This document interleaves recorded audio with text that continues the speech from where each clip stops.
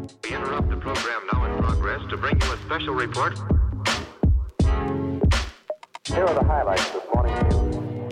From the WPGU News Desk, here's today's headlines on WPGU 1071, Champaign's Alternative.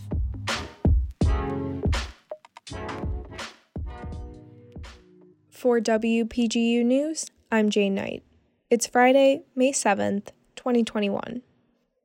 Yesterday, Illinois Governor J.B. Pritzker announced that the state will move into the bridge phase of reopening on May 14th and could fully reopen as soon as June 11th.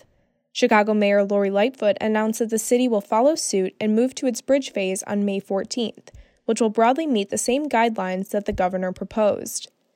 The move into the bridge phase will allow for greater capacity at bars and restaurants, as well as events such as weddings and festivals.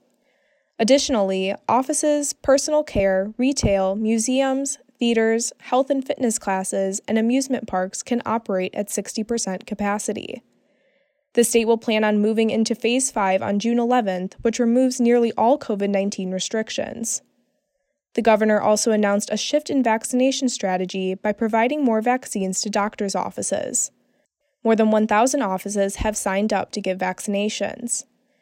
Pediatric doctors are also signing up in anticipation for when vaccines will be available for children. For more information regarding the bridge phase metrics, visit coronavirus.illinois.gov.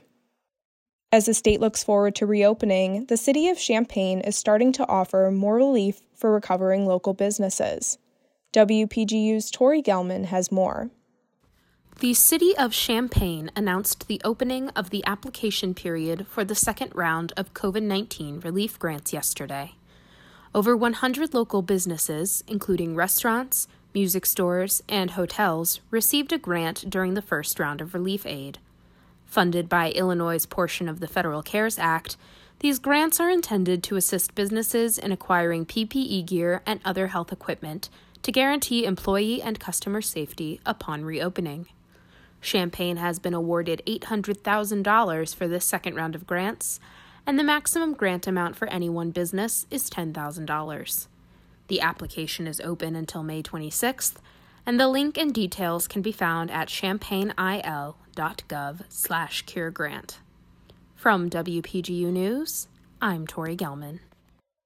The Bike Project of Urbana-Champaign, devoted to donating, repairing, and teaching community members about bikes, is accepting donations as support. The initiative operates on $60,000 annually, meaning community donations go a long way. With more students departing campus for the summer, the Bike Project is encouraging bike owners to donate their bikes if they no longer need them. They are also accepting donations of bike parts, bike tools, and rags. One can bring donations into the downtown Urbana Bike Shop, located on 202 South Broadway, room 24. They are open on Tuesdays and Thursdays from 6:30 p.m. to 9 p.m. by appointment only, Wednesdays for Mechanics Night, and are closed on the weekends due to COVID-19 restrictions.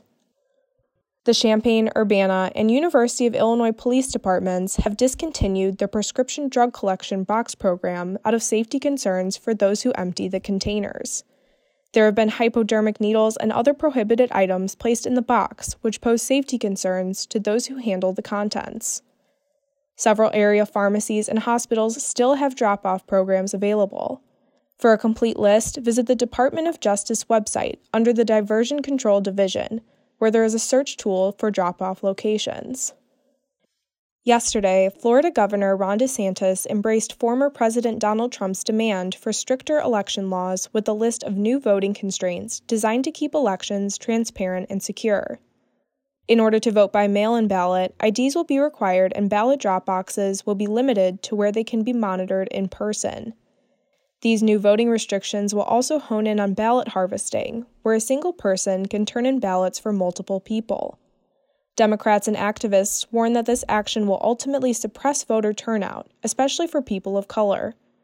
Georgia passed its own restrictions in March, and Texas is currently in the works of enacting similar measures. That's all for today. For WPGU News, I'm Jane Knight.